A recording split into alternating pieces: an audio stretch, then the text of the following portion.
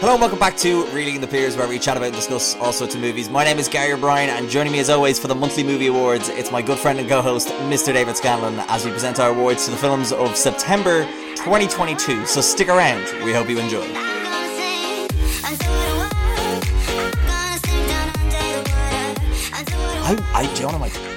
don't have to keep this in. I might do like a cameo. You know the cameo thing? You know, you pay celebrities to do a video. Oh, right, yeah. I might get one of them just to do the intro for the show. I don't like doing it. Imagine we got who's an impression I do? Because your man Jay from he's the worst millionaire. Yeah. Yeah, maybe we get him to do it. Yeah. How much is it? It depends on the celebrity. I was thinking imagine I know he's dead. But imagine getting Gilbert Godfrey. Welcome back to Reeling in the Peers. His name is Gary. O'Brien? Is that right? Oh, what if I get Rudy Giuliani? Hello, David. Welcome back. Yeah, back, baby. Back for another monthly awards. Yeah.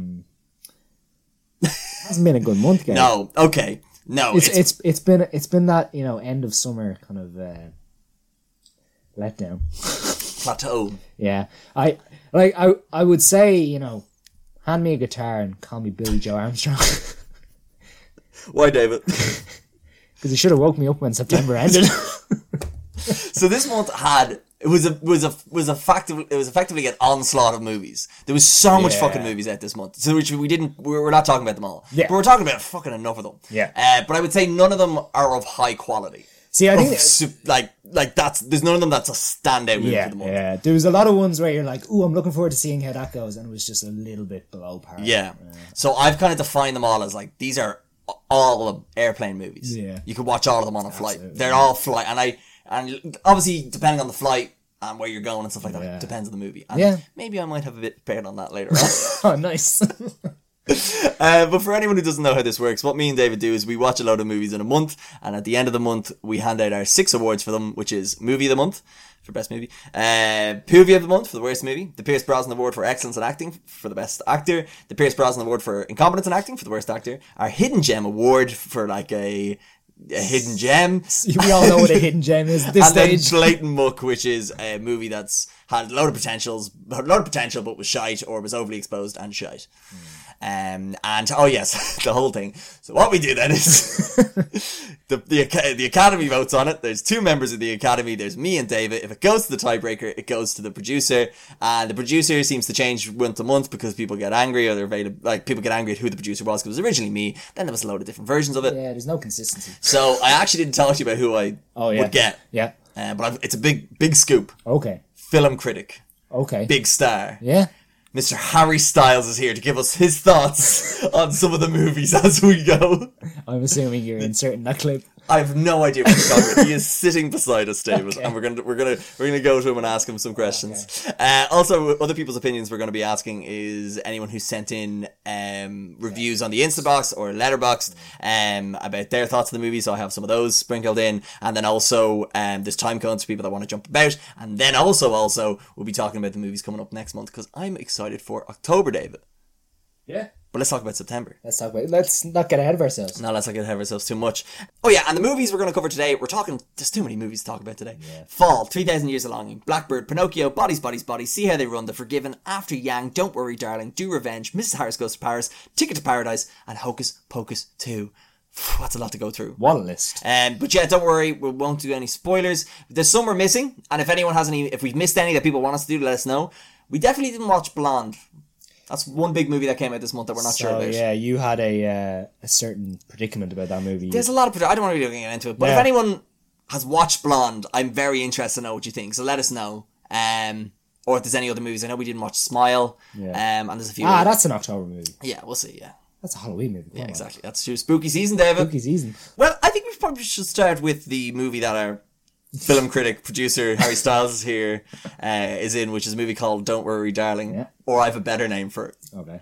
And I can't believe they didn't do this instead. Yeah. Why not reuse a line from a movie that came out this year that everyone loved? Yeah. Take it easy, sweetheart! Much better name for the movie, in my opinion. Yeah, it fits so much better with the whole time period, the whole Don't aesthetic. worry about all the 1950 stuff. Just take it easy, sweetheart. just go with the flow.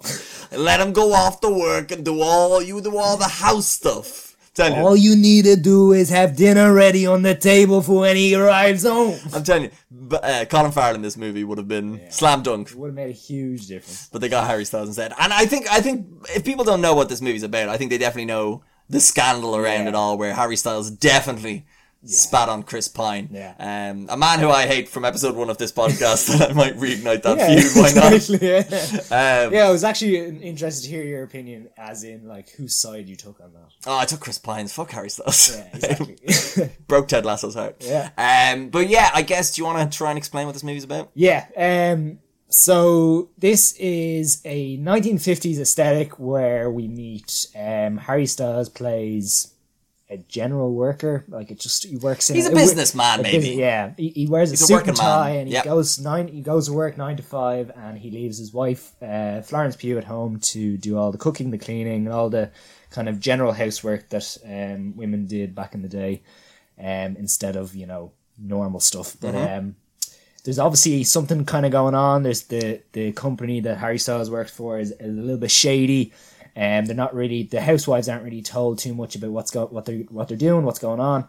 And one of the housewives finds out some information that she's not supposed to know about, kind of becomes a little bit curious and finds out a little bit too much. And Florence Pugh kind of gets entwined in the whole kind of conspiracy involved with the company.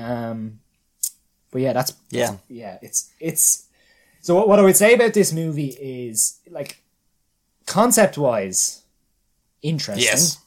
Execution was very weak. Okay.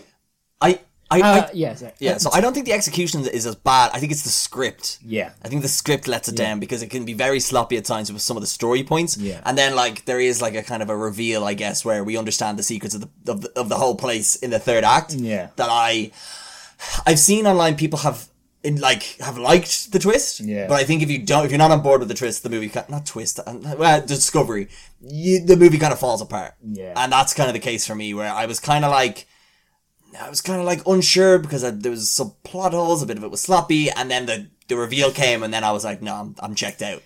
So I think that's more the script, because I think the direction of the movie is very visually interesting. Yeah. Some of the performances are very good as well. So, like, all that's good. And, like, it's Olivia Wilde's second movie. And, like, it's really impressive, some of the stuff she does in this. But I just think I don't know, like, how much, at the end of the day, how much of it is the director's fault. But yeah, I think from a script point of view, that's where it's the weakest for me. Like, my whole thing was this movie kind of gained a lot of notoriety due to, like, drama on set and drama between different actors and people involved in the movie.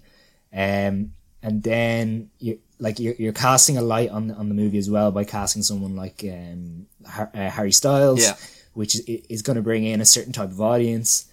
I just think execution wise, story. Yeah, I agree with you definitely in terms of the aesthetic and the whole context of the story. It is interesting and it is intriguing that they this world and you are engaged in it. I just think the issue is that we've seen things like this before. We've seen it in Truman Show. We've seen it in The Matrix.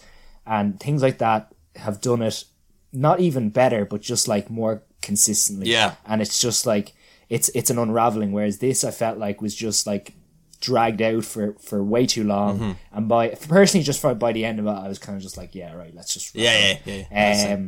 But no, like in terms of, we have this in the category of best actor, and I think we have to highlight Florence Pugh because she really carries this movie from start to finish. And between her doing Black Widow, Midsommar, Fighting with My Family, Little Women. The Little Women as well. Not Fighting Little Women in the Family. No, sorry, two separate movies. The wrestling movie, yeah. The wrestling movie and Little Women as well. Like, I kind of see Florence Pugh going down the path of like the Amy Adams, Jennifer Lawrence. Like I could see them doing this role a couple of years ago, where I feel like she'll get one like really great role and like be an Oscar contender soon. Which I kind of think is a bit unfortunate in the sense of like that she's tied into being the new Black Widow. Yeah. Because I wonder how much of that will be subtracting from her the amount of time that she can give to that sort of stuff. Exactly. But I think she's a great actress. Oh, brilliant. I mean, like, again, she literally spends probably the whole movie on screen. I doubt there's even a scene where she's not a part of, and it's that thing she's really good at that whole thing of I'm just stressed out. Yeah, being Everything's stressed weird out and I'm and being like confused Yeah. about the situation you're Yeah. in. And I think like again, like and I think it's the big thing about this movie for me is just it's so frustrating because it could have been something really, Yeah. really interesting. But for her performance, I think it just shows she's just one of these leading women in Hollywood now that's really up and coming. Yeah. Yeah, as you say, when she gets that big break of like a big movie or a big kind of Oscar contender, Yeah. you can see her definitely being up there in terms of nominations or winning or whatever. Yeah. So, I don't know if you want to move on to the other performance that we're going to talk about. Yeah, we'll mention it now. I think a lot of was kind of said about Harry Styles' performance before the movie kind of came out with the trailers and stuff, and the movie critically is being panned. It's like 50-something% on everybody else, which I think is a bit harsh. Yeah. But Harry Styles was one kind of weak point people had identified. It was supposed to be originally Shia LaBeouf, but there was, like you said before, drama behind the scenes. But like, he's fine. Yeah, that's my whole thing. Like, if this was another actor, like just a normal actor, let's say like Scott Eastwood. I was just thinking, I was like bland man. Who's the most generic Hollywood man? You can Yeah. think. Like if it was Scott Eastwood, no one would say a thing. Yeah. But like, it's, and I think it is unfortunate as well because you're going up against fucking Florence Pugh. Yeah. Like you're acting against her, who she's just, and it's just literally so easy to compare both performances. and not even that. Like even some of the other actors in it, like Chris Pine is very good at what he's doing in it. Yeah. Olivia Olivia Wilde's great. Olivia She's Wilde very plays fun. that character Yeah. really well. And it's just because there's that just kind of drop off, and it's only very slight between them, but it makes a huge difference. Yeah, and also I will say about him as well, like it's his first major role, and it's a complex, layered role. Yeah. And I'm kind of like, fair play for taking it on because that could have gone a very different way. But luckily, it's Harry Styles and everyone loves him. But like, fair play to him. Like, swing. He took a swing at it. Do you know what I mean? But like, my big thing is, I assume they had more kind of footage of him, but in the editing room, they were just like, is there any chance we could just make them have sex again? Just he's like, really good at being horny. Yeah, is there any chance he could just come home again and have sex with his wife on the dinner table? Yeah. Hey guys, we're just going to reshoot this scene. I know you have that whole monologue, Harry, but would you like to go down on Florence Pugh? Yeah. And like Florence, you're so good at being, orgasming.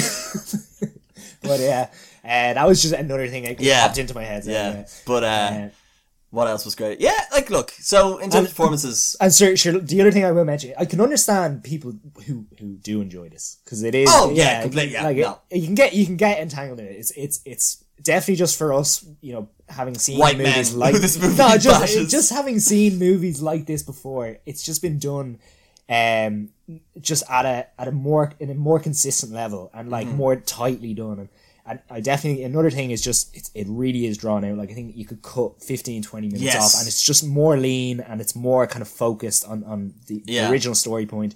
And there is bits of this where I'm more intrigued about what's going on in another part of the story. And it leaves you just wanting more. And that was the main thing coming out. I was just like, this could have been so much more better. Yeah. And I think Lily said it in her review here, which I have here for the peer review. She gave it 3 stars. She said, I'd follow Chris Pine into the desert. I see how this happened. Overly enjoyable. Florence Pugh was really amazing, but it was just missing something. There was too much going on and not enough explanation or exploration of all the moving parts. Has the potential to be a great miniseries, which I think would be very interesting. Yeah. And I mentioned the whole Black Mirror thing. Like it really fit into that world really nicely.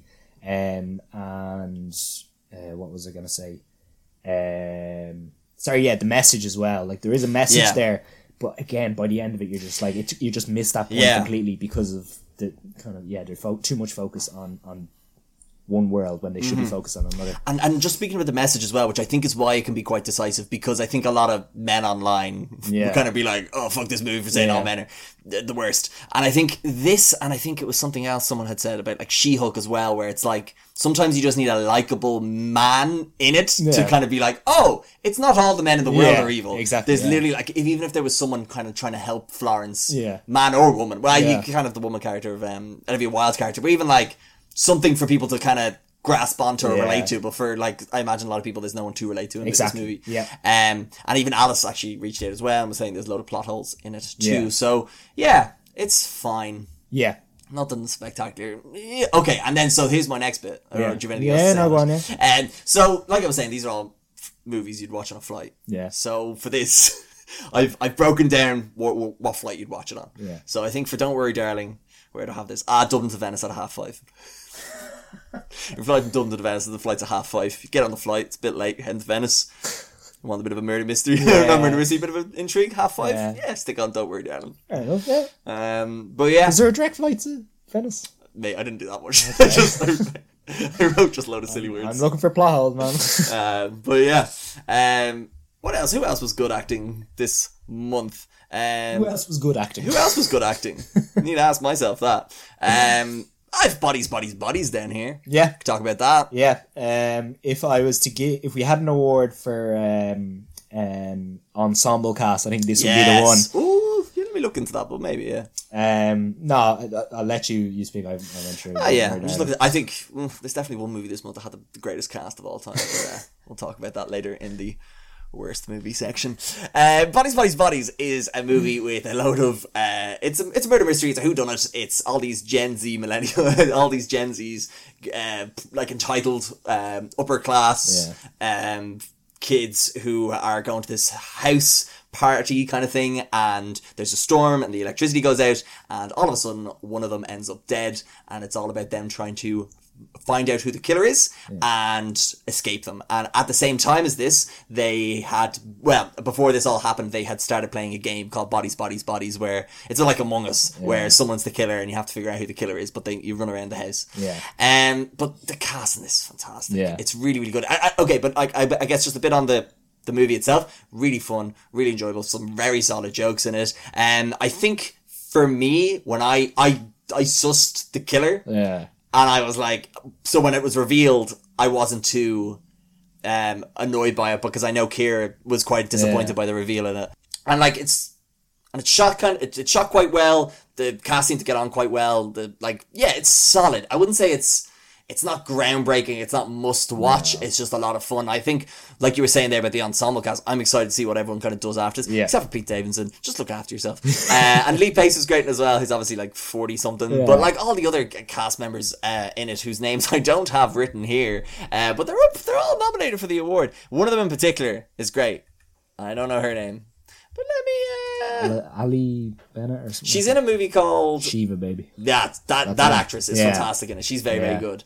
But yeah, it's just a fun time. Yeah, so my big thing with this is they're really good because you definitely get on board that these guys have been friends for a while and they know each other so well that they're annoyed by little things that each person does, or they're like, they call each other out by doing stupid stuff and things like that. So it feels like this is a world that's existed beyond what we're seeing, which makes it more kind of realistic. I would put this on the level of like a Scream, or maybe actually a little bit under. Like it's probably not as intriguing as that, but it's definitely that kind of genre of movie of just like silly slasher. Kind of knows exactly what it is, and it is funny at times without being kind of laugh out loud. Yes, because with the screening I went to, I don't think people knew what to laugh at and what not to laugh at. But I think there's one scene in particular where there's a big argument, and I think that's when the audience kind of all got on board with like, okay, you're not meant to like these characters, because I kind of likened it to, it's a bit like Charlie and the Chocolate Factory, where you're seeing all these horrible people picked off. And you're like, good. And obviously, like, there's a mirror put up to like society of just like, look what you've done to certain, a certain generation of kids.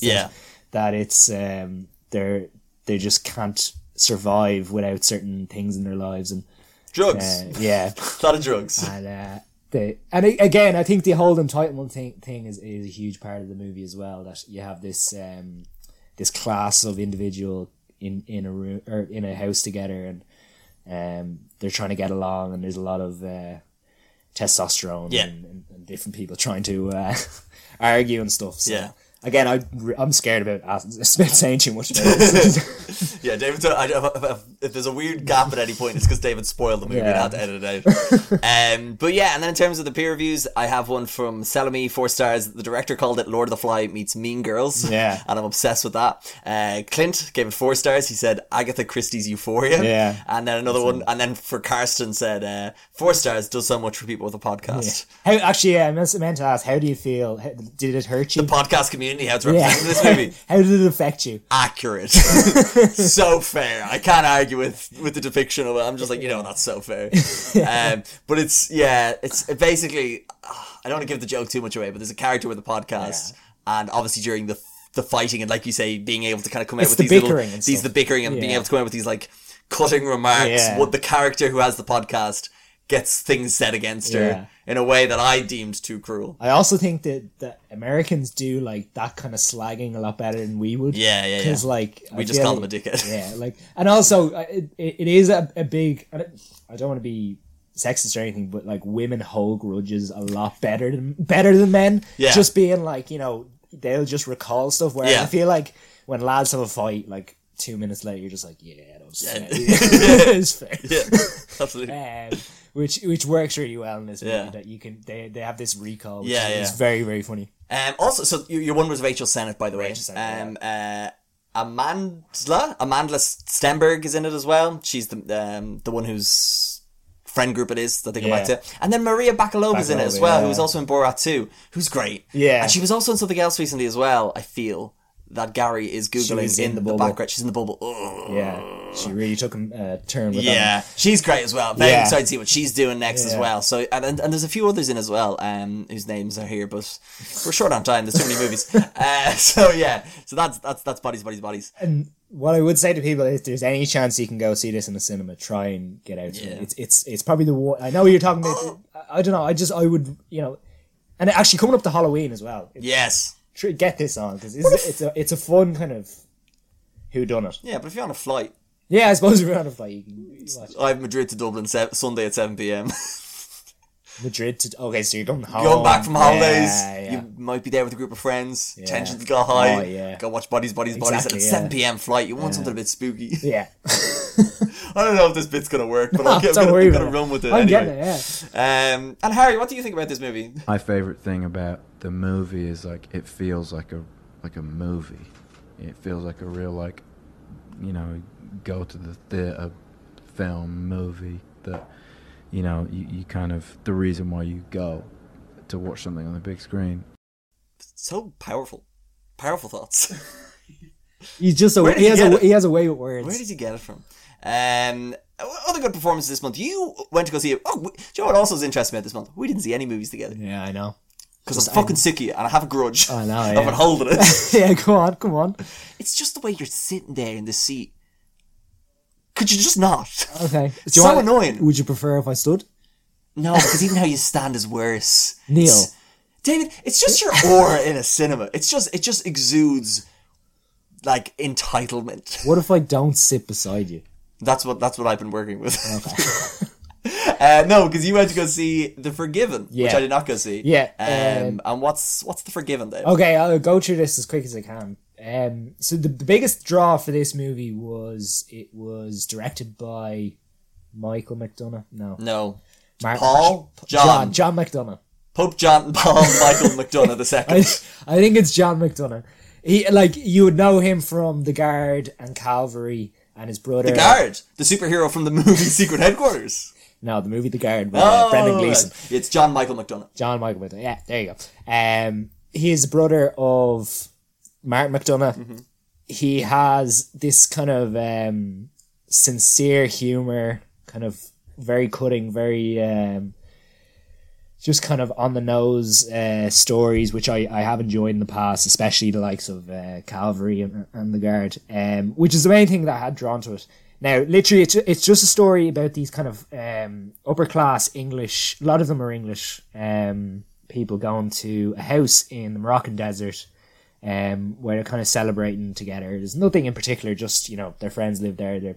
They're all just kind of congregating there to have a bit of a dinner party.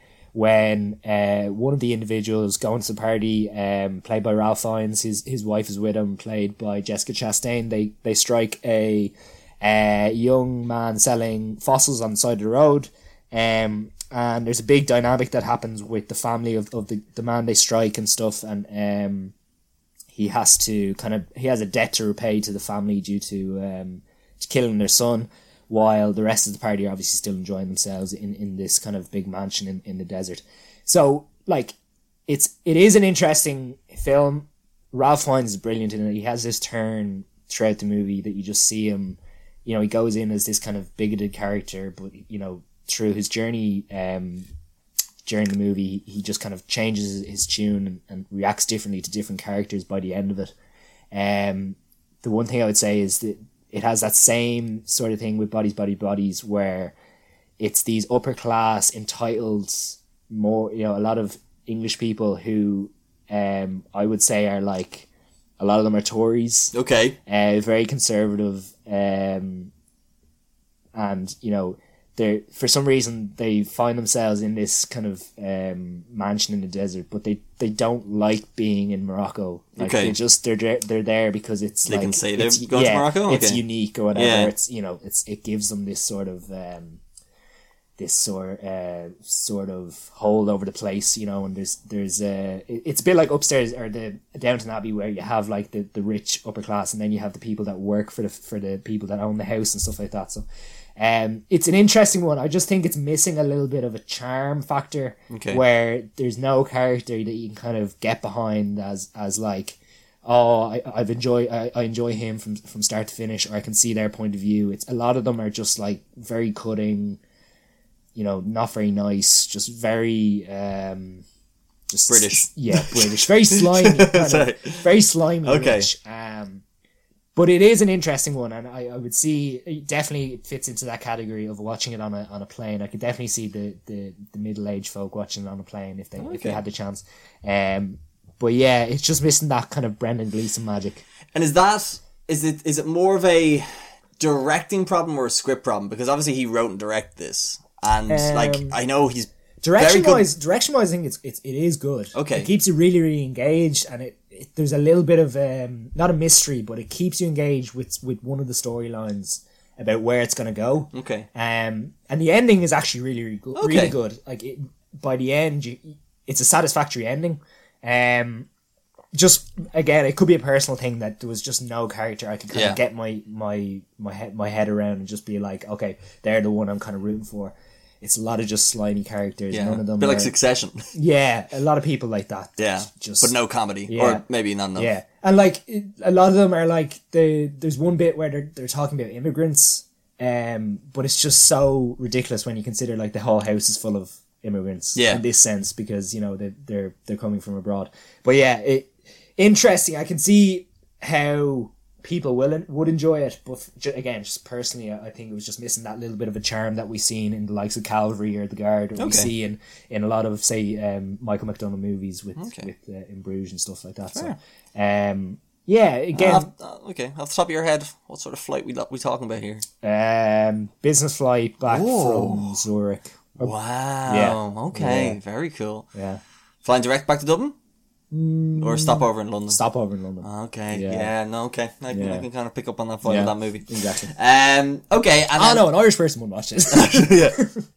An Irish person wouldn't be in business class.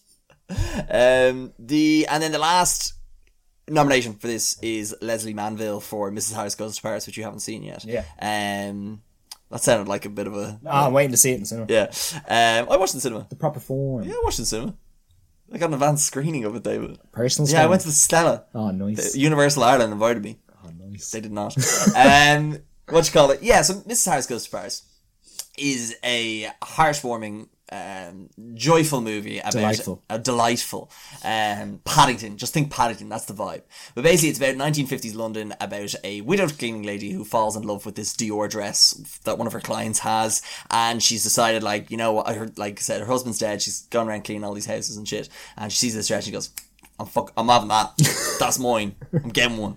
And then she sounds like Del Boy. Yeah, she's like, this time next year, Del Boy, we'll be all in couture, haute couture, Dior dresses. Haute couture? I can't remember what it is. It's like fit to whatever measure. But yes, so she decides that. So she tries to raise a load of money and to get over to Paris, to go over to nip into Dior, buy one of these dresses, and heads back. But little does she know, it's a whole week-long process, and, she's not dressed particularly elegantly as the usual Dior clientele would be, so they're very standoffish. It might have something to do with... I can't give out about the French and the British in one podcast. Oh, absolutely, go for it. Yeah, the French. French designers. French fashion designers, very snooty.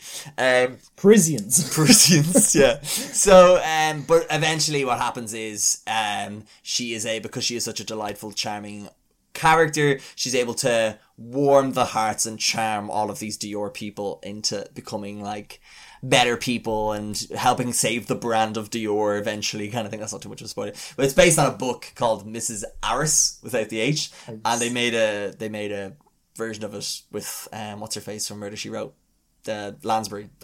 So I've done it before, but yeah, it's just really sweet. But I think the movie doesn't work without your one Leslie Manville. She's phenomenal, and she's so nice and lovely in it. And there's some other good people that you might know in it, like Jason Isaacs and stuff. Who's great.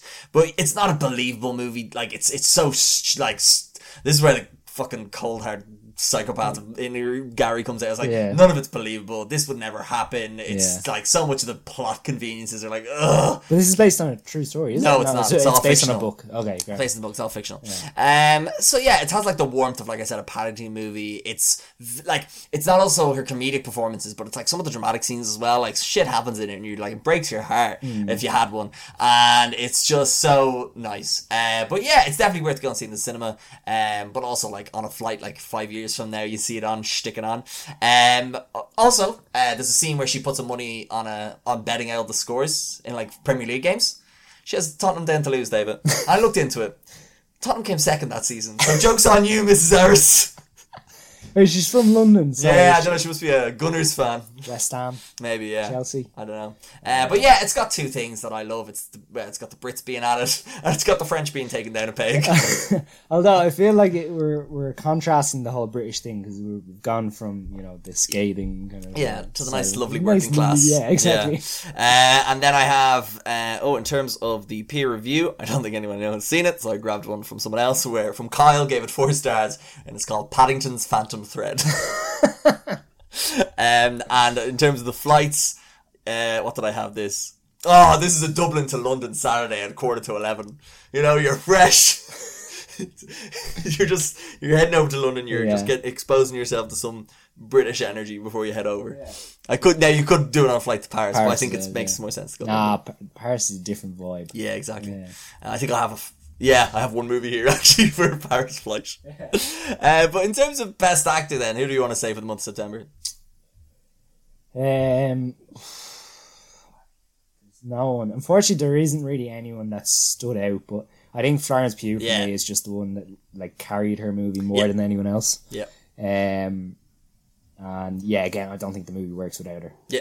It's Well done. Oh, Harry seems good with that. But we didn't ask him what he thinks about Don't Worry, Darling. Okay, yeah. What does he? I assume he's done press with this. Well, he has to be pressed about it. He's talked about it. He's read and researched the script. He must be sick of doing it. Yeah, but I bet you he probably has some really interesting thoughts and insights to the movie. My favorite thing about the movie is it feels like a movie. It feels like a real go to the theater film movie that you kind of the reason why you go to watch something on the big screen. Wow. Blows me away every time. Oh my god! Yeah, just you can see where his talent comes from. How he's able to just pick those parts out and understand the movie on that level. He weaves his words like a Dior dress. I should have put a load of Harry Styles puns, but no, we don't have the time. There's so many movies. Right, okay, let's get on to worst actor as well. We know who's winning, but let's talk about... Well, we nominated Harry Styles for Don't Worry, Darling, but again, it's not the worst actor. We have trouble with the worst actor. Again, it's like this month was just so indifferent. Yeah, just so nothing. Yeah. See, I don't know, because I was coming down from a holiday, so I didn't know if it was just like that. It was, yeah. But no, I think the movies were shite. See, and again, it is a big thing with Hollywood that September is unique in this form that you're coming off summer when they put out a lot of their big blockbusters. Yeah. They know a lot of kids are going back to schools and stuff, so, you know, even families won't have time to go to film, so they always put, you know, a lot of...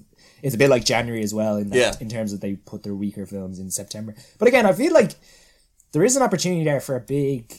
Not a big, huge movie, so, but like something like how the same way March has become a huge thing for the MCU and stuff like that. There is some holiday in America. Is it Memorial Day? Labor Day. Labor Day. Yeah. Which I think was Shang-Chi was Labor Day last year. Yeah. And they didn't do anything this year for it. I just the studios ran out of movies. Yeah. There's no movie there's no big movies even for the rest of the year. Yeah. But still tune into the podcast. Well, next month there's the biggest movie of the year, obviously. Yeah. And there's Avatar 2, but like there's no big blockbuster shit. Yeah. So I think this was literally just a dump of like a lot of movies. And again, I think the other thing is there's a lot of stuff coming on streaming this month. Yeah. You look at Amazon, Disney, and Netflix all had Paramount Plus. Not sponsored though. All had big releases this month. So again, that could be another thing that they're just like, we're gonna just work on those for the month of September. Yeah. But speaking of movies, so we got completely off point then. No, and that was good. It was interesting. What you call it? So in terms of worst actor, mentioned Harry Styles. Fall is another movie that came out this month, and it's not the worst acting. It's just poor acting in a movie with a lot of potential. Yeah. So again, the big thing here is there's literally to spend so much time with the actors. Mm-hmm. It's nearly the contrast of a Florence Pugh, where it's like being with her the whole movie makes it, whereas being with these characters the whole movie makes it worse. Yeah. We'll go through a quick synopsis. So we meet three characters at the start of the movie. They're climbing a mountain, and there's a bit of a tragedy. And then 5 years. Sure. 5 years passes. Sure. Some amount of time passes. And the two girls who are good friends who survive that tragedy decide they want to climb a TV tower in America. Yep. Out in the desert. It's very, very tall. Kind of abandoned. Just as a kind of solidarity that they're going to mark the occasion. Oh, it was a year later, was it? Maybe it was. I don't know. Yeah, but anyway, some amount of time. And they get up the tower, and unsurprisingly enough, they get stuck up there. And we just literally spend the movie of them trying to get down and trying to survive. Because they're big daredevils. They're big, like, they love climbing tall shit. Yeah. And then one of them is in mourning because of the incident. Yeah. And one of them is a big YouTuber. She's big Instagrammer. Yeah. Which I feel like the movie was trying to say something about that. Yeah. But yeah. Do you know what? There is a lot of movies this month that's saying a lot about society. Yeah. And again, it's that kind of thrill ride. It keeps you on the edge of your seat, but it's nothing really beyond that. It's like a bump of coke. You get a huge high off it for a short amount of time, and then just slowly. I wouldn't know, David. I'm straight edge. Yeah. But yeah, like, it's really good tension, really good suspense, nerve-wracking. If you hate heights, you'll hate this movie. But it's, even though it's like, I don't think it's still an hour and a half. No, it's 2 hours, I think. Yeah. Far too fucking long for what the premise is. There's a lot of, with these kind of like not high concept, but like convoluted concept kind of movies, there's a lot of weird plot contrivances throughout it, and you're just like, no one would do that, no one would say that wouldn't happen. Not like a Mrs. Harris Goes to Paris kind of thing, but like, and then the acting, it just wasn't good, and it's fine. Maybe it was the script, but it was just like, you didn't care about these characters by the end of it. And if anything bad happened to them, you were like, good, it means I can go home earlier. The biggest comparison I would have is 127 Hours. Like, when you look at what both Danny Boyle and James Franco did in that movie, like, he keeps you engaged throughout, and the struggle he has to go through to survive. Whereas in this one, again, as you said there, you don't really care by the end. You just kind of like wrap it up. Yeah. Like, and in terms of the peer reviews, Bill, 2.5 stars. You think what I'm thinking, partner? Aim for the bushes. Fist bumps. Does the gritty dice. Directed by Scott Mann. Shout out to the other guys. Matthew said 2 stars. This movie jams This jams every dumb twist it can into an absurdly long running time to distract you from the fact that none of it makes any sense and the characters are morons who deserve what they got. Exactly, yeah. And then last was Sydney, 2.5 stars. Personally, I would have simply not climbed to the top of the 2,000-foot tower with a sign that says no trespassing, danger of death, without alerting anyone to where I was, but that's just me. And finally, in terms of a flight, Yeah. Dublin to Porto at 7 p.m.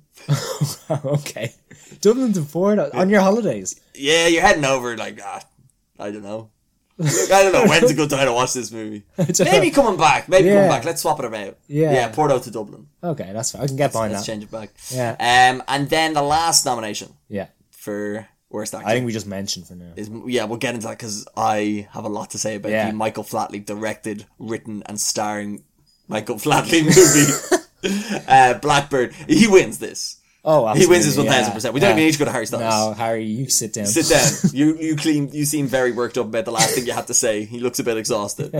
I think he wants to sing a song. We don't have the copyright for that.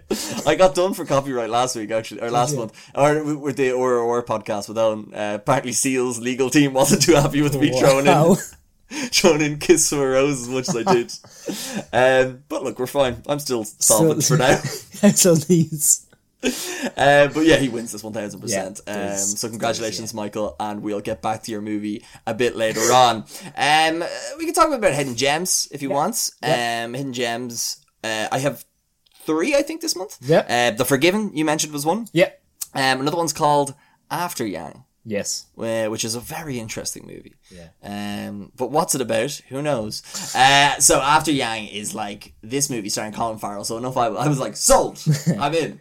But basically, it's about this guy whose young daughter has a companion who is a robot, and his name is Yang. And eventually, he malfunctions and breaks down, and then Colin Farrell's character is trying to find ways to repair him, and basically goes through this process of learning about the robot, and it's just a kind of whole thing about self-discovery of what life's about and what it means to have connections with people and yada yada yada, all feelings and whatnot. And it's not really it's about anything. It's a journey of a movie. No, okay, I can understand why you hate this movie. I didn't hate it. Yeah, come on, man. If you hate it, I gave it 3 stars. Okay. No, this it is. What I would say is there's no destination to this movie. Yeah, it's a journey. I said that. Yeah, it's a lot of and it's a lot of conception in it. Yes. In terms of they have the a lot sequel of ideas. to Inception. They have a lot of ideas in it. But my biggest thing about this movie is that it's the whole thing of you could see this story linearly in terms of what's the word? Time. In terms of time. Yeah, in terms of time. One after the other.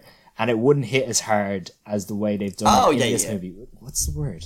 Time. No, but you know the way in order, chronologically. There we go. See, I know more words than David. Exactly, yeah. I need my encyclopedia. So this movie could have been done chronologically, where we see Yang's experience with the family and through time, and it could have been time jumps, things like that. But I think the way they did it is far more hard hitting. Mm-hmm. It means a lot more when you see it, and it's that kind of unraveling of how important a character is, and how important it is that they're now gone. There's one scene with Colin Farrell and yet the actor who plays Yang, and it's just a simple chat about tea. Yeah. But it's because this memory pops up, and how important it was to Yang at that time. Yeah. And how that interaction made him feel more a part of the family. It was the same with the interaction with the other character, the wife. What's her name? Yep, wife. She plays Time. Chronological. Her name's Chronological Time. What's her name? I feel really bad because I don't know the name. The actress's name? Actress, yeah. Oh, what's her face? Sorry. Oh, Jodie Turner-Smith. Jodie Turner-Smith. There we go. She's in Things. Queen and Slim. Yes. With Danny Kaluuya. Again, it is just a simple kind of chat between the two characters, but again, because you're seeing it at a different time, not chronologically, you understand how important it was, and it's the daughter in it. I thought she was a bit weak in terms of acting, and she's a kid. No disrespect, yeah, absolutely, she's a kid, But throughout it, you can see how distraught she is that Yang is now gone. But it's only by the end of the movie, having seen certain memories, that you understand how important he really was to the family as a whole, rather than just the daughter herself. I kind of just went on a bit of a rant there, a bit of a tangent there, but I think I got my point across. I wasn't trying to. Yes, that is. Yeah, and I was trying to not give away the chronological nature of the movie, I guess. Okay, yeah. But it's fine. Like, yes, that is an important aspect of it. But I think, I don't know. For me, it was just kind of like I was. Again, it's a bit maybe like Don't Worry Darling. I was so more interested with the other parts of the movie. Like, it's set in the future, and there's all this high tech stuff all about the place. Yeah. And even some things about, maybe like, is this business as good as they say they are? And we kind of don't spend time with that, which I was interested in. So the thing, again, it's an independent movie. So yeah, David, I understand that. There's only so much they can do. Yeah. But I wanted corporate espionage with killer robots. I wanted a sequel to iRobot, okay? Yeah. And you do actually get a bit of that, because that's kind of what that's what I thought was really interesting the about robot it. does record certain things within the family dynamic. So there's a cool dance. That dance, okay, yeah, we won't give away anything about the dance, but it's the opening credits scene. Yeah. It's worth it alone. Yeah. It's an hour and a half. If you want to see Colin Farrell dance. Yes, well worth it. But yeah, a bit of a hidden gem, because I don't think many people know about it. It's only in the IFI, so that's why I feel like, people have to trek in to go see it. Yeah. And in terms of the peer review, it's here. 4 stars. It's just Liam saying it's the greatest open credit scene of all time. Yeah. And then the flight. What do I have here for the flight? I watched this. Cairo to Dublin. Cairo to Dublin. Interesting. What did I have down here? I said Tuscany to Dublin on a Thursday at 7 p.m. Yeah. No, something close enough. Yeah, no, I can get that vibe. Yeah. You kind of, I don't know why I said Tuscany though. Oh, someone I know is going to Tuscany. Oh, okay. It was in my, you got a text. It was in my head, yeah. But yeah, and then there's another movie that Gary was too intellectual for me to like, which was 3,000 Years of Longing.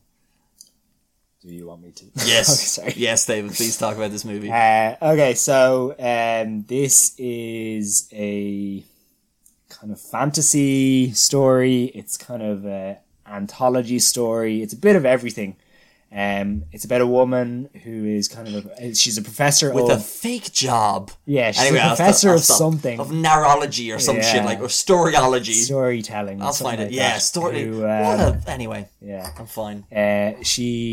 She ends up she's in Istanbul and she buys a bottle and opens the bottle, opens the bottle, and of course a genie pops out. And, a djinn. Djinn, sorry. Played by Idris Elba.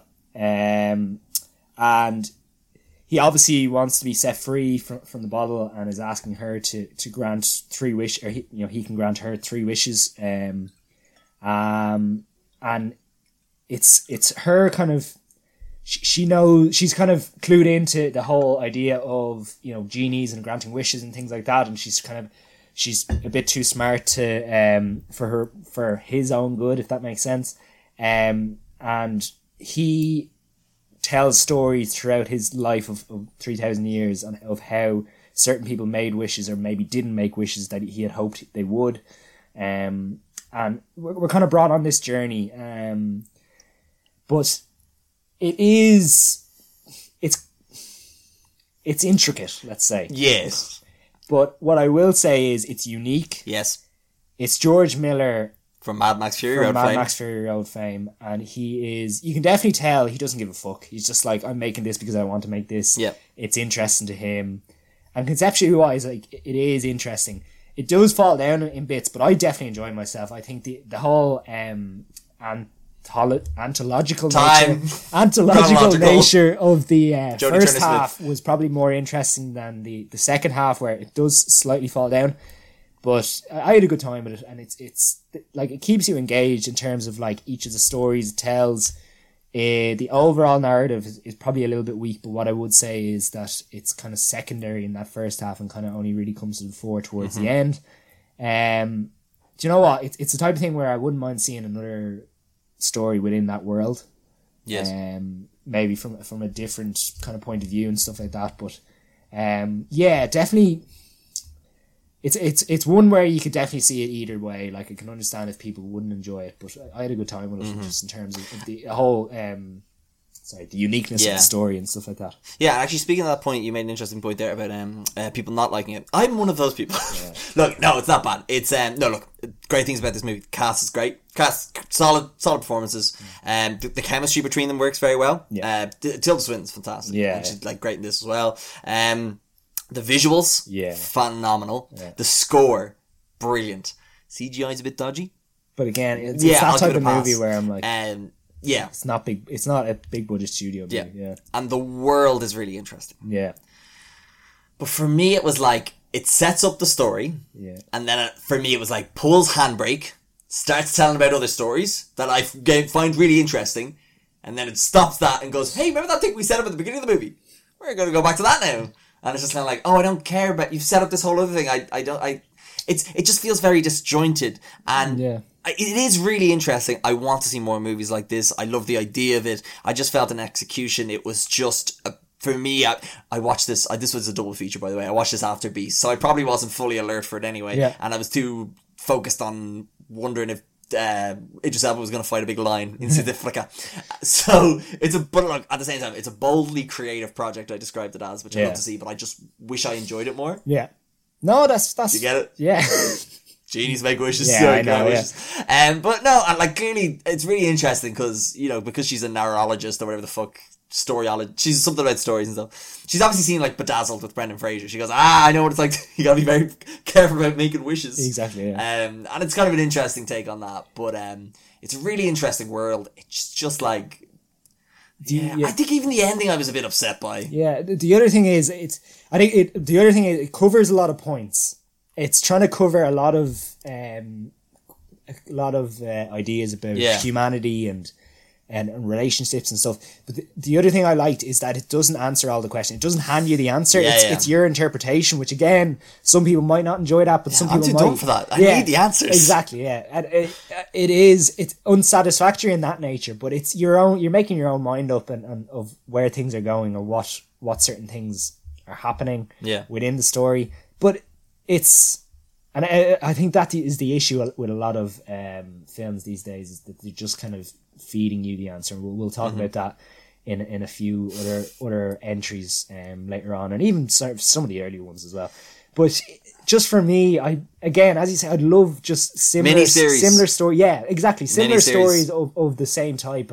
And I know this was adapted from a short story, which again, maybe the issue is there that it's just elongated a bit too much and they're kind of spread a little bit too thin. But yeah, just for me, it was that kind of uniqueness that really kind of pulled me in, and it's just that stuff that we like seeing every once in a while. Yeah, and Kira also enjoyed. She gave 3.5 stars. She said, I was pleasantly surprised by how much I enjoyed this movie. While it was a bit confusing and it made you think about the meaning behind the story, I felt the story was told quite well. However, the ending was quite abrupt, which I wasn't a fan of. The chemistry was great between the two leads. Their interactions and conversations were enjoyable to watch. This mightn't be everyone's idea of a good story, but I do think it's worth a watch to see what you think. Yeah, 3.5 stars. And in terms of the flight, I think, what did I have here? I think this was a Turkey to London at 11 a.m. Makes sense. So there you go. Because it kind of sets up the word, like, I don't know, you enjoy the land of Turkey and its history and stuff a bit, which is kind of cool. In terms of hidden gems, what the F are we giving this to? Why have I decided to censor myself? When did I fucking decide that? Harry's got he's not happy about it. Most hidden or most gemmy? So what are the options again? After Okay, Yang, we're saying after 3,000 Yang years. or The Forgiven? Of those three, which one would you enjoy the most? Which one would the average person enjoy the most? Okay, just to be sure, Miss Harris Goes to Paris isn't a hidden gem. Nah, that's everywhere. No, it's on a billboard. Do Revenge, Don't Worry Darling, After Yang, The Forgiven, See How They Run, Bodies, Pinocchio's, Blackbird, 3,000 Years Fall. What's most hidden or most gemmy? Yes, 3,000 Years was also kind of more. It was more kind of popular than the other two. I'd say so, yeah. This is After Yang? Yeah, maybe. But again, I don't think it's... I'd say it's hidden. It's only playing in the IFI. Yeah, I think hidden-wise it probably meets the criteria, but... Gemmy-wise? I don't think everyone's going to enjoy. But again, not everyone is going to enjoy a hidden gem. So Yeah. that's probably fair. Yeah, You give that Colin Farrell's after, Yeah. Yeah, go on, Colin Farrell. Colin Farrell. That man's racking up the yeah, Gazzies. isn't he? Love to see. He had a big month this month. Oh no, it was last month, wasn't it? Yeah. Yeah. Banshees or Next month is Banshees month finishing. is Every month he has a movie. Yeah. So 13 Lives Yeah. after Yang, Banshees. Man's on a roll. Can't stop him. That's a bit to make a bad joke. Visible Garbage. Yeah. What are we putting in here? I have 3,000 Years Alone. Yeah. I have Hocus Pocus 2, which I can talk about briefly. Go for it, yeah. I just had to put it in somewhere. It's a fine movie. Have you seen Hocus Pocus? It's all about the three Sanderson sisters, and they're back again. They get the original cast back, and it's Halloween night, and this girl and her friend accidentally summon them on their 16th birthday, and the Sanderson sisters come back to try and obtain the book and cast a spell to make them super powerful witches. Fine. It's just painfully grand. I don't even know why we're talking about it, but we need to put something in Visible Garbage. It's on Disney Plus. It's an hour 40 minutes. If you like the first movie, you might like this. I wouldn't say it's going to create new fans of it by any means necessary. However, I think what the most impressive thing about this for me was how flawless the three leads fall back into it. Yeah. They're really good. Like, they're just fantastic in it. Bette Midler's great. Sarah Jessica Parker's great. Kathy, surname I don't remember, is great. Although I have a weird grudge with the movie where she does this weird thing with her mouth where she's like this the whole time. For some reason in the first movie it's on her right side, and the second movie it's on her left side, and it's really jarring to me, and I don't know why. But what else about Hocus Pocus? So one thing I've heard about this movie, just in terms of reviews, is that they push towards that line of being a little bit rude, a little bit kind of just on the edge of I don't want to say explicit, but would that have not made sense when you're taking something that happened that came out 30 years ago? Yeah. That you kind of go with the times and think like the fans of that are now in their 20s, 30s, 40s. Yeah. Why wouldn't we also move with that and make it less of a kids movie? It's still on Disney, but again, it's still on Disney. It has the Disney thing in it in front of Yeah. it. But like, I don't know, some of it's really funny with like there's the whole out of world, or like what's the word I'm looking for? Time. No, it's they're like out of time, misplaced, and they're kind of learning what new technology is about, and that's kind of fun. And there's some really cool bits in it where they have like a Sanderson sister competition, fancy dress competition, and there's like this drag queens in it and stuff like that, and then it's like it cuts to, it's a bit weirdly meta movie because you have a gay couple watching the movie. And I just think, well, one, it's just cool to have a gay couple in a Disney movie. That's why I mentioned that. But also, they're watching the original movie, which I don't really understand. So the movie happened in the world. I don't know. I didn't really. Oh wait, are they playing the people in the movie? No. It's still like the same universe, but it's almost as if like they made a movie about it happening, kind of thing. Okay, yeah. But yeah, and I think what's also cool about it is like the three new leads in it. They're grand. They're like, I don't think they act bad. I just think their characters are really bland. Yeah. But like they don't try and make the movie about them. It's very much the Sanderson sisters kind of having the spotlight in it. But I just think from Visible Garbage or Blatant Muck, sorry, like it's fine. Like it's Hocus Pocus 2. They've been trying to make it for 30 years, and this is what he came up with. Exactly. Yeah, it's fine. And then in terms of the review, my favorite one is 5 stars. It comes from Lilia. Lilia. Lilia? Lilia.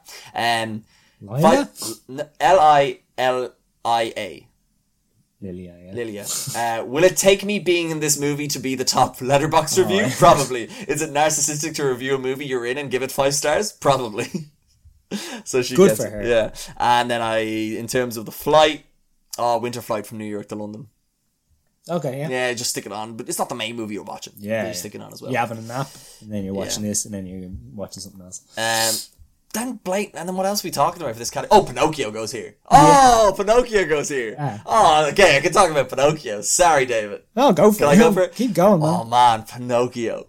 I have so many bad movies talking about this month. It's great. Pinocchio is... Everyone knows Pinocchio. Yeah. It's the tale about the little wooden boy who's wished to life, or he's brought to life by the fairy godmother kind of thing, and he is learning how to be... He has to prove he's a little boy to become a real boy.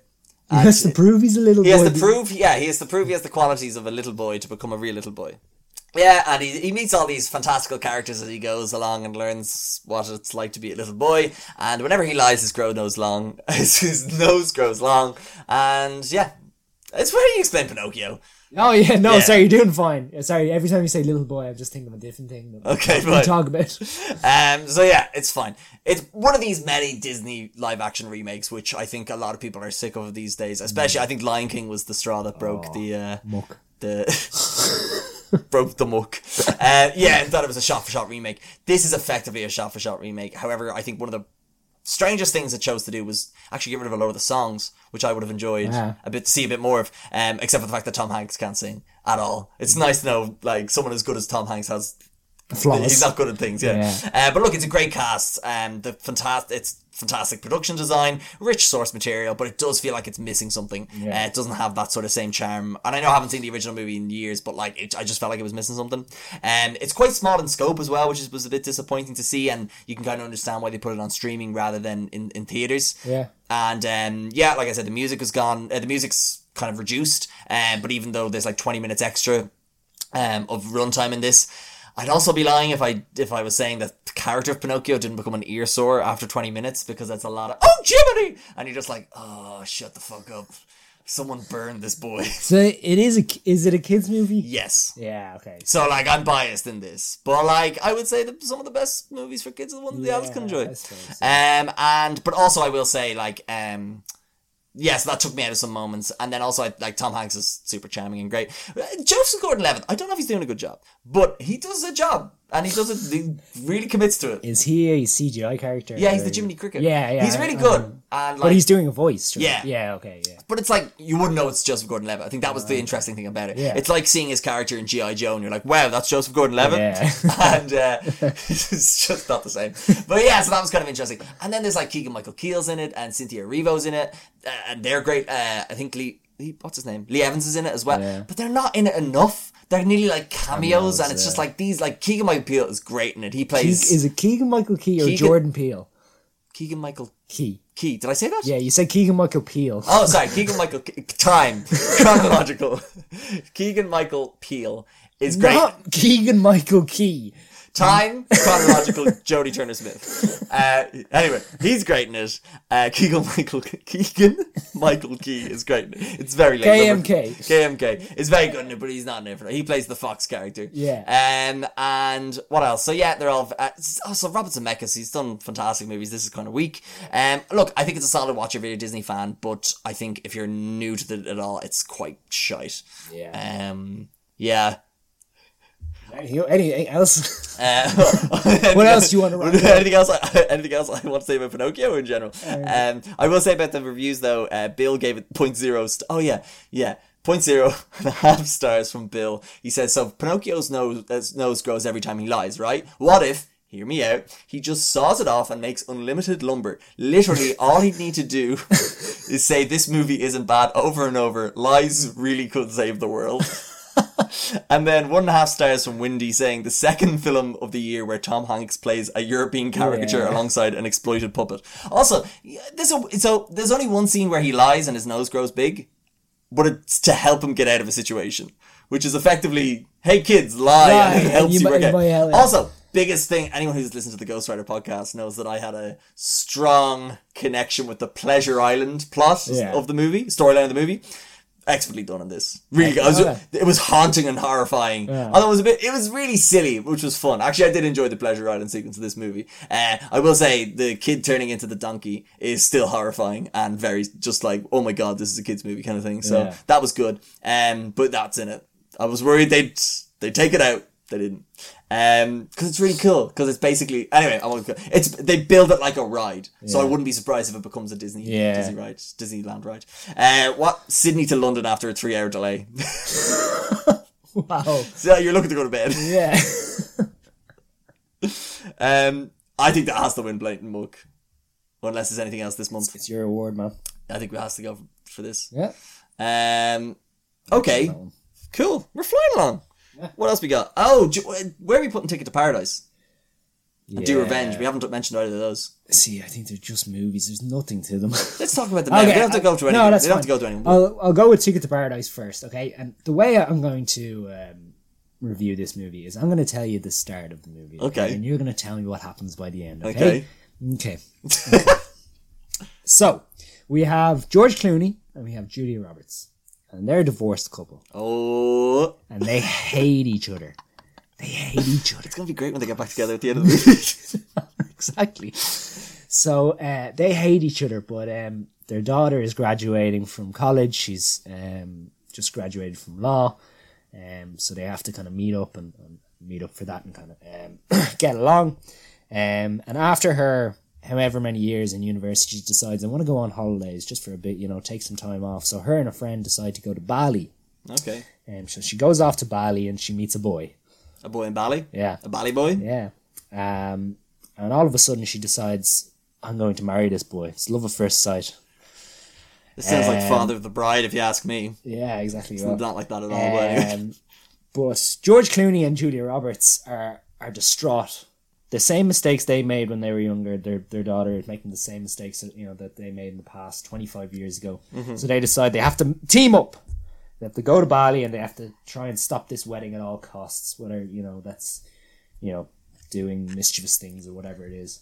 Then is there anything else? No, that's pretty much it. Is there anything how would you end that movie? What do you think would happen? Oh, well, they get back together. Yes, of course. But I want to know if there's like a highlight reel of George and Julia just playing pranks on them. There's like a whole there's no little highlight reel of them doing different things throughout the tour. They steal certain things from Yeah, I'd say so. Like that, yeah. There, I will say, there's a funny bit in a bar where they play beer pong with some kind of cheesy 90s music, which is good fun. But for me, this movie, it's just very cliched. It's very predictable, and it's totally fine. I think it could have been better. Like, it could have been funnier with some more comedic actors, and it could have been more kind of entertaining in that sense. But just story wise, it's just a bit bland. Did it have any right to come out in cinemas? No, again, they have George Clooney and Julia Roberts. That's the only reason. Yeah, I feel like this could have been like a Netflix or a Disney or an Amazon Prime, and get people to subscribe to it. For the only reason it's in cinemas is the two main actors. There's actually another character in it, a French pilot who's actually quite funny. He's just a bit silly. Maxime Buttea plays Gued. No, that's the Billy Lord's in this. Yeah, she's Lily, the daughter's... Or no, sorry, your daughter's friend? Yeah, Lily. The daughter's friend. Yeah, sure. The blonde girl. Oh, wait! The two girls, the two people from Booksmart. Yeah. Oh, there you go. Yeah. No, one girl from Booksmart. No, both. No, the other girl. No. Billy Lord's in Booksmart. She's the manic friend. Oh, is she? Have you seen Booksmart? I have seen Booksmart. You know the crazy one? I thought you were talking about the two main girls. No, one of them is your one whose name, Beanie Feldstein, who I call the wrong name, but I can't remember it. It's the Booksmart episode I call her. This is the girl from Dopesick. Yeah. Yeah. Anyway. But anyway, it's just a normal rom-com stuff. Yeah. You know what? I probably would put it in Blatant Muck. Okay. Just for the fact that, like, the only reason this is in cinemas is because... They wanted a holiday. Yeah, exactly. That was the other point, is they wanted to go to... Well, actually, this was filmed in Australia. Well, I don't know if you saw, there's an interview with George Clooney and Julia Roberts, and they were like, the interviewer, the BBC one, I think it's Radio 1, was like, how much of this was just a holiday? I'm like, oh yeah. Yeah. Oh yeah. Exactly, yeah. Excuse me. And they were like, what else? Like, Ocean's 11, that's another good holiday movie for us. Yeah. And then Do Revenge, that's another movie. So the other thing with these two movies, I definitely don't think they're suited to me. It's not a guys movie. Neither of them are kind of guys movies.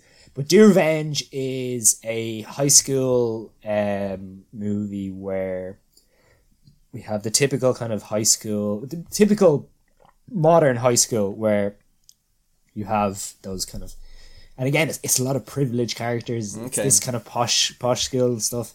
But our main character, can't remember her name. Let's go with Anne. No, it's something like Anne. Dara.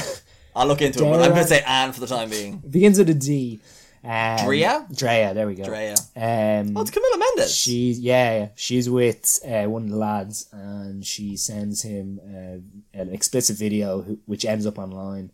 And he's like the head boy. He's like the most important guy in the school. He's walking around with his Letterman jacket with his hair slicked back. Yeah, he has a rich father who probably donates to the school. And she ends up getting suspended and stuff, and has to kind of stay home during the summer while he gets away scot-free. So she teams up with... What does he do? So what does she do? She hits him. No. She do revenge, Oh, David. she do revenge. Sorry, yeah. So she teams up with Maya Hawke's character, Eleanor, and they try to do revenge. Oh yeah. Do they do? No, don't spoil it.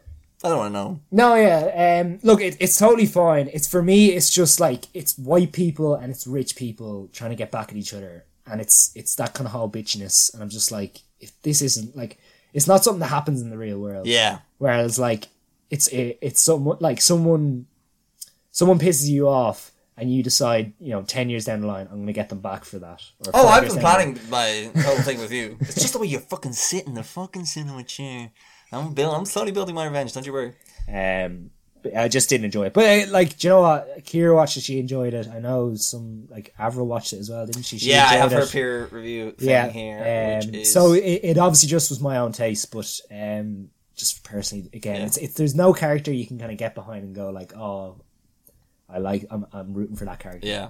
Avril gave it 3.5 stars and she says, epitome of be gay, do crime. Yeah. I enjoyed this a lot more than I expected, TBH. And I think Kira's review was like, this is exactly my movie. Yeah, This is what I watch. Yeah. No, that's fair. And I just wanted to include them to say they came out this month. And thank you for watching them. So I didn't have to. That's on streaming Netflix. That's on Netflix as well. But yeah, Blatant Mug as well. Chuck it in there. Yeah, because we got nothing else. But it's going to Pinocchio anyway. No, yeah. Don't worry. In case anyone's getting offended, it's going to the wooden boy, the little wooden boy. They should have got Timothy Chalamet to play Pinocchio. Oh my god, that would have been excellent. That was the thing I was laughing about earlier when you said the little boy. God, I was Timothy Chalamet. Yeah. I can't do it. Or what about Tom Holland? I was literally just I've got no strings. No strings. Oh, I can't be telling any fibs. Otherwise my nose. What do they say, nose? What's an English word for nose? Snuzz. Otherwise snuzz. As long as the river Thames. Anyway. Right, let's get on to more bad movies. Sorry, what do we have left? Okay, I think we just have Blackbird and See How They Run. No. So wait. Oh, we have worst movie, best movie. 2 categories. Oh, okay, yeah.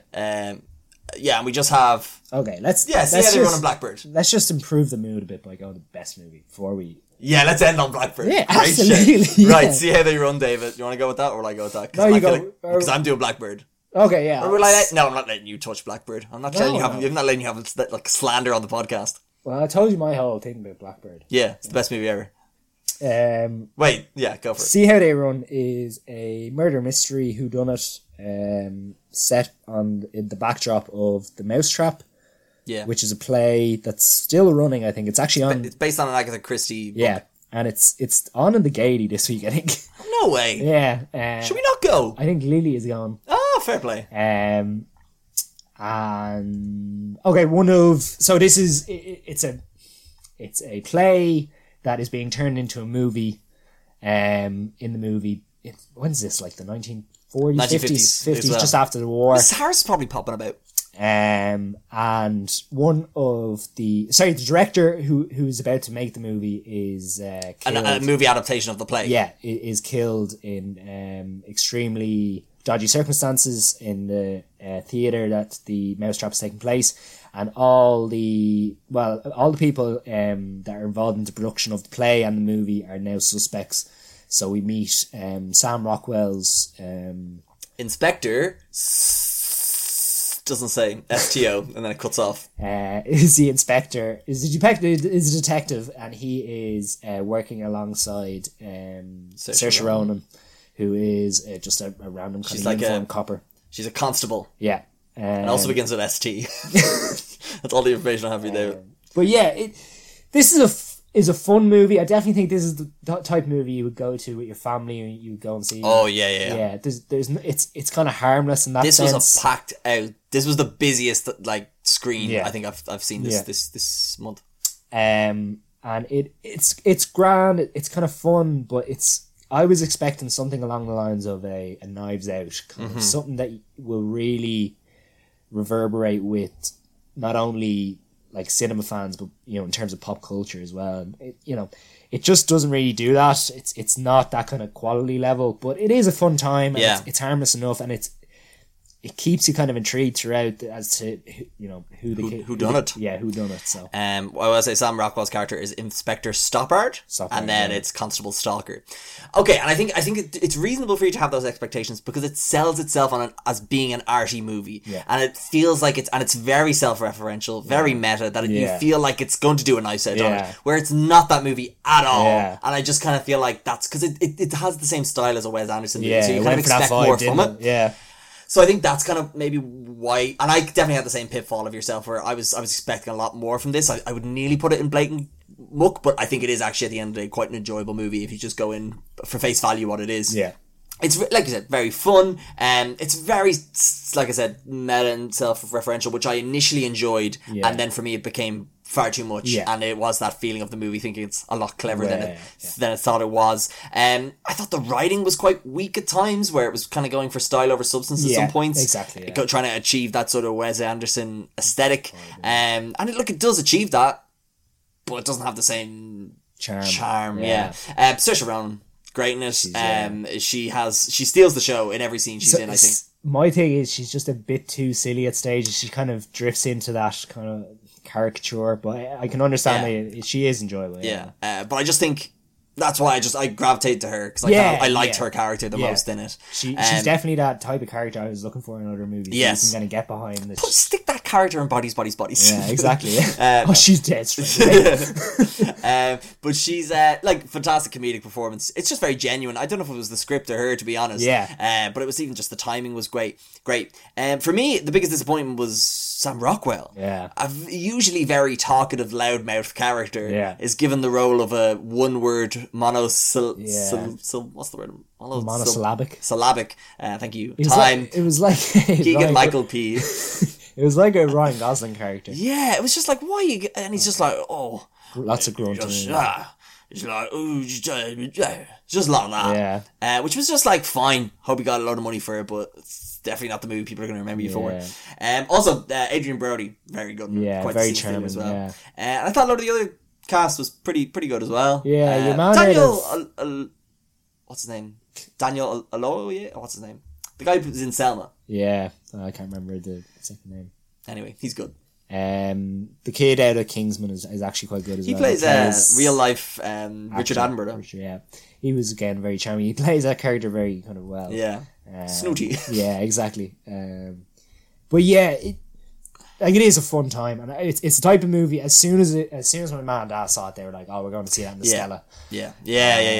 So yeah, I can definitely understand people enjoying this, but it's nominated for Movie of the Month, by the way. It is. It is a good fun time, and if you haven't seen it, and if you do get a chance to watch it, go and see it because it's that who done it, and it'll keep you engaged in that. It's just more, I think, when we were looking at the movies coming out in September, this was definitely the one that stuck out for me. That this is going to be a fun time. This is the one I'm really going to get behind. It wasn't what I expected, and maybe that's just my own expectations kind of getting in my way, but I think you had the same issues with it. Yeah, well, this was a double feature. I saw this the same day. I saw Bodies. Yeah, two whodunits. Yeah. By the end of the day, I found out who did the double. I did the double. Our good friend Luke also saw it, and he replied with one of my favourite. I think because whenever people mess me on Instagram, I'm like, "Oh, that's good." Like nothing has created such a reaction as what Luke texts me. Yeah. You didn't tell me this, eh? Yeah, I didn't tell you this. It was just a message from Luke on my Instagram. Just, this movie did my tits in.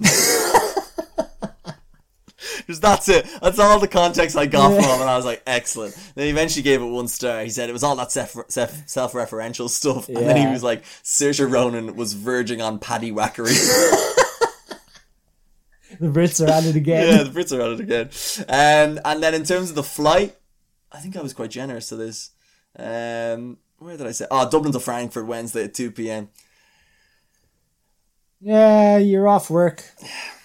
Or you going on a business trip? Yeah, keep you engaged. Yeah. So where are we giving Movie of the Month to? Like, it's obviously Blackbird. It's not Blackbird. What are you talking about? I refuse. Okay. I told you. You're very angry about this. I told you if you put Blackbird in that category, I'm gonna walk out. Yeah. And I didn't. Yeah, exactly. Bleeding right. I don't know. I think See How They Run objectively is probably the best movie, and I think like anyone can enjoy it. What did I give But, the highest rating to? But this like one? again, highest rating doesn't mean like the No. best objective.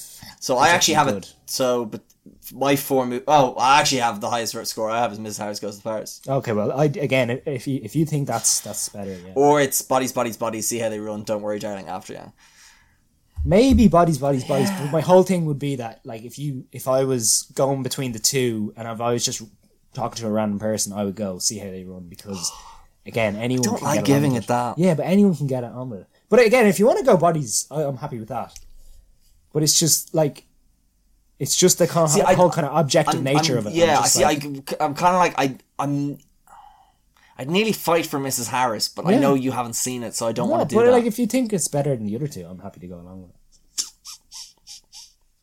There was less wrong about Mrs. Harris. Yeah. That's how I kind of rate some movies where it's like I didn't hate it enough. There wasn't like I was like, oh fuck this. Whereas I got that with See How They Run. That's who you do everything, Gary. I didn't Yeah, I hate know. this enough. You hate Yeah. everything. I know. This is gonna be a tough one. I think if you think Mrs. Harris Goes to Paris is better than the other two, I'm happy to go along with it. It's just I just think objectively. Look, I think we go with See How They Run because I'm not putting it out there that Mrs. Harris Goes to Paris is the best movie without you having seen it because I don't want because if you turn around and give it 2 stars, I'll feel awful for 5 seconds and then I was I'm like, definitely gonna do that. so we'll go with See How They Run. Yeah. Oh, Luke's not gonna be happy. Luke's not gonna be happy at all. I'm not really happy about it. I'll see if you watch Mrs. Harris. When are you going to see that? Tomorrow? I'll see it sometime this week. Okay, cool. Cool. Well done. Go on. We'll see How They Run. It's been a shite month anyway. Do you know why I like that movie, Gary? It has Run in the title.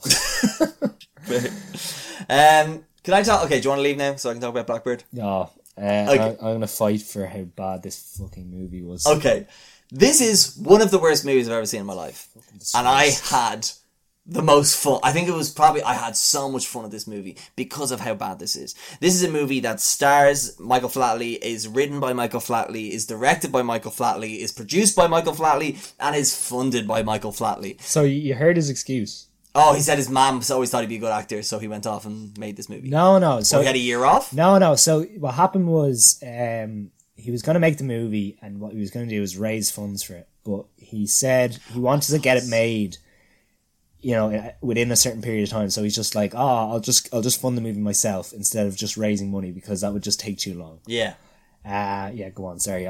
Rightly so, David. You gotta give the people what they want, David. Yeah. Which is Blackbird. So, for anyone who doesn't know what this movie is about, shame on you. You should know. As Gary Lode's description of movie, because it's so convoluted, I don't want to get it wrong because I have so much more to say.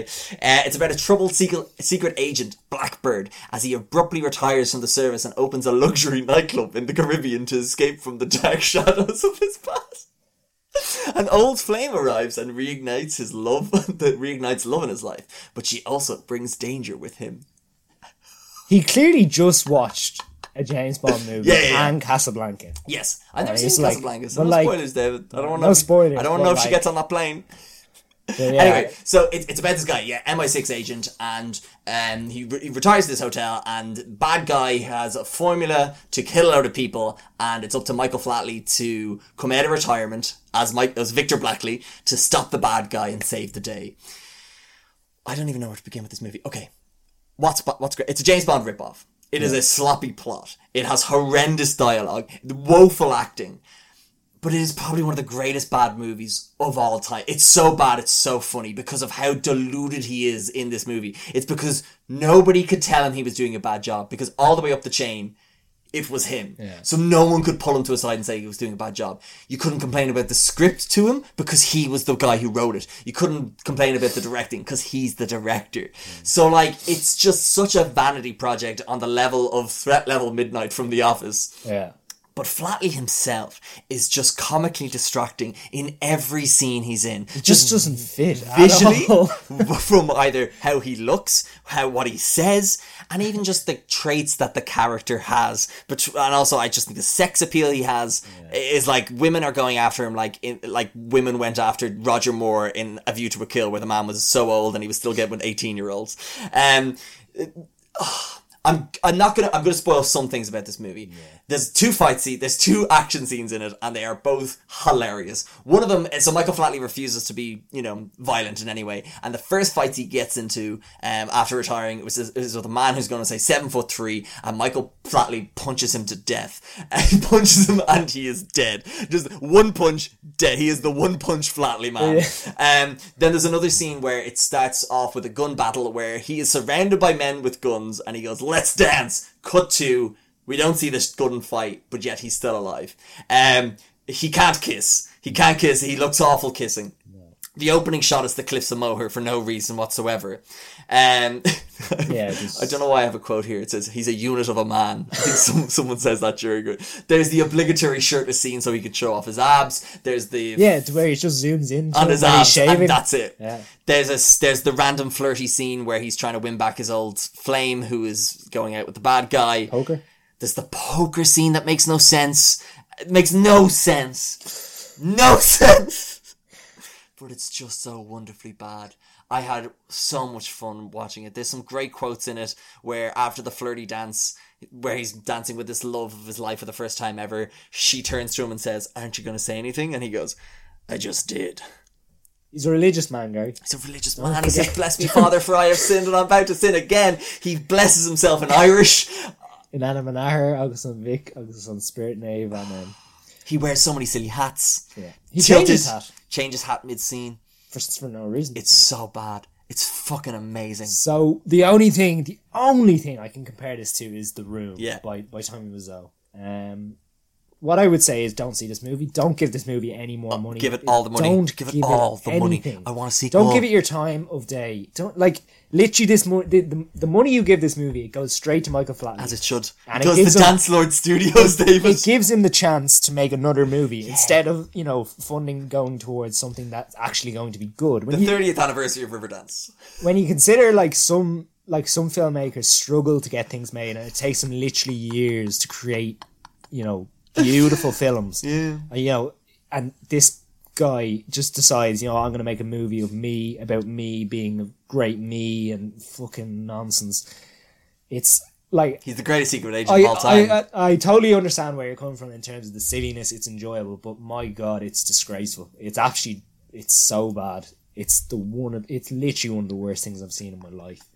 And it's absolutely disgraceful how... And the biggest thing for me was that it was in cinemas, okay? It was in Omniplex, okay? It left Omniplex because it was shit. Then they gave the people what they wanted, David. But then they brought it back into cinemas because there was so much of a buzz for it because it was so bad. Which is just so, it's so wrong when you consider, people have actually put hard graft into making good movies. Yeah. And this movie is so fucking shit that they're just we'll just fill, 3 screens to show this all day.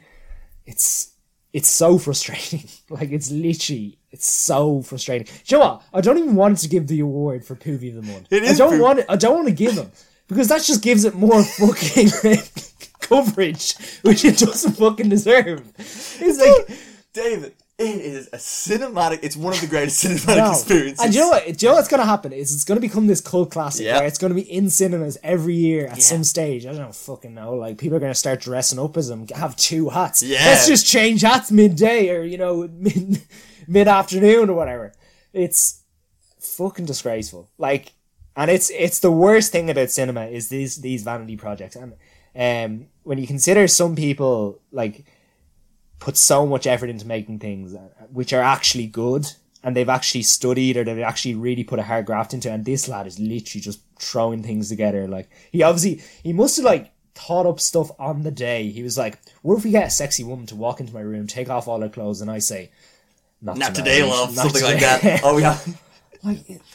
Oh my God, what the fuck? It's so good. It's so good. No. Gary, stop. I know. Just stop. No, I completely understand where you're coming from with from the fundamental principles of this movie. It's appalling. It's horrendous. And if someone had done it who was a more dubious character than Michael Flatley, Like, I don't know. I also think it disgraces the Irish film industry. No, it doesn't. It shines a beautiful light on it. It's great. I see. This is why I also think I enjoyed so much. It's because there's those Irish elements in it, and it's a James Bond ripoff. So I just enjoyed it for that as well. It makes no sense, the plot. It's so stupid. It's so much fun. Eric Roberts is in it. Of course, he's the bad guy. He's pissed in one of those scenes. Yeah. You know the scene on the boat before he kills one of the henchmen for no reason. That he's pissed. He chose another guy in the water. Yeah, him. He's drunk or he's high or something. He's slurring his words. Like it's anyway. That's beyond the point. That's such a good movie. That's so much fun. I'd highly recommend everyone go see it. If this is the one movie everyone should watch this month. What I would say is, if you really want to see it, wait until it comes on streaming. But do not pay to go to see this movie, please. Go watch something else. Something that people have actually put an effort. Like, when will you see anyone else in this movie ever again? I'm sure Michael Flatley will prance about once again. I hope he's blacklisted. Right, that's probably enough time. It wins Movie of the Month. But I want to know what Harry Styles thinks of it, though. Harry, what do you think? I think what's so amazing about the film is that it's not... I don't think the intent... The intention of the film is to be really entertaining. And I think it's a really entertaining film. Rightly said. Good man. Good man, Harry. Okay, we move on. You okay? Please. You okay? Sure. Do you know what's funny? As I hounded David just to go see this as well. I'm glad you did. Oh, I have some peer reviews as well, actually. Yeah, go on. 1 star, Kevin Lynch. When the cinema audience started laughing at the production company's logo, Dance Lord, it was clear how the next 90 minutes would go. That was the other thing. That's probably the most packed the cinema has been this month to go see a movie. See how they run for me was busier. Okay. David Tapley, 5 stars. I don't understand all the bad reviews. Avery, 0.5 stars. I watched this in hospital and it made me want to finish the job. And then our good friend John, 1.5 stars, who was texting me throughout the movie. And I kept saying, like, John, stop. Focus. Get back and watch this. He gave it 1.5 stars. He says, a movie so bad it could have been good, but it's so bad it's only meh. I want to see actually if there's any texts. Oh, there's some texts he sent me and it was just like, he would just be like, what is this now? There's a bit where he's like with two other characters. A girl walks in and he tells her that he needs to be alone. Yeah. That's in the movie. Oh no, John just said, the man cannot act and it makes every expression of his absolutely hilarious. Do you remember we made the whole joke about Daniel Craig being a potato? Yeah. Michael Flatley's potato. No, leave him alone. He's a national potato. treasure, David. He's a potato. He's not even Irish. He's a national treasure. He's not even Irish. Have you heard about... Look what he's done to the Irish dancing community. Anyway, look, we'll move on. Let's talk about October, baby. Oh, is that everything else? Are we done? Yeah. I think we're done. Okay, cool. Well, that's... Oh, yeah, what flight? Dublin to Paris at 5 p.m. on a Friday. Just after work. You want to improve your mood. You want to get sick? Yeah, Dublin to Paris, 5 p.m, baby. Okay, cool. Well, those are all of our awards, and we're going to talk about next month. Woman King. That looks interesting. Woman King is about this. It's about this African tribe and this all-female warrior unit who protected the West African kingdom of Dahomey in the 19th century, and it stars Viola Davis, and apparently it's very, very good. John Boyega is in it. John Boyega is in it. Apparently there's a lot of problematic stuff about it because the tribe themselves are much more vicious, and I think we're helped sell people into slavery and stuff. It's sketch. They probably could have made it more fictional, couldn't they? That's exactly what a lot of people are saying, is just make it about a tribe. Don't make it about a particular tribe. Yeah. So, but look, and it, as you know, it's supposed to do quite well. Apparently Viola Davis is incredible in it, so could have made it about Wakanda. They couldn't. Well, they already have the all-female. Dara Milaje. Yeah. And I can probably say it's probably Viola Davis's second best movie of the month of October. Because there's another one. Amsterdam, set in the 30s, it follows 3 friends who witness a murder and become suspects themselves and uncover one of the most outrageous plots in American history. David Russell, 1 billion people are in it that you know. Christian Bale, Margot Robbie, and David John Washington star, and there's a load of other supporting casts that people would know. But apparently it's shite. Yeah. But I'm going to go see it anyway. Yeah. Gotta use that Omni Pass. Just need to make sure.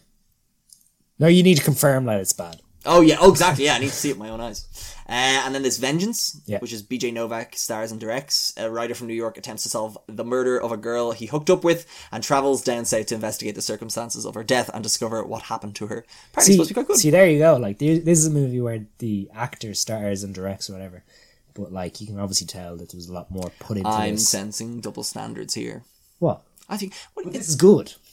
To I you, don't think BJ Novak is gonna I think Blackbird's good. fund his own movie. That's true. I don't think he's still living off that office money. He might be. Halloween Ends, the end of the Halloween saga. I still need to watch those other two movies.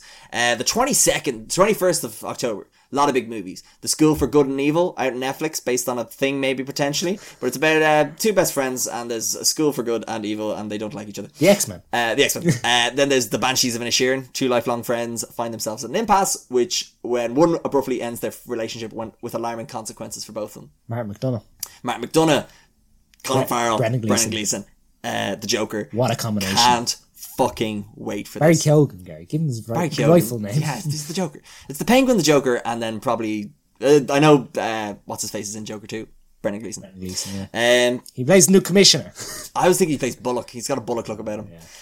Very excited for that. Yeah. 21st of October. But there's probably another movie I'm going to watch that they, day instead. They won in Venice, didn't they? Yeah, well, no. I don't think it won Best Colin Movie. Farrell won Colin Best. Farrell won Best Actor, and it won Best Script. But I think Tar won Best Film. I'm not too sure.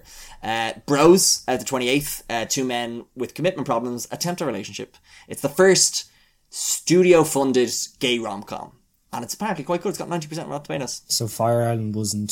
Studio funded. No, but studio funded that came out in the cinemas. Oh, okay. Yeah, like fair. it's the first properly distributed and released kind of thing.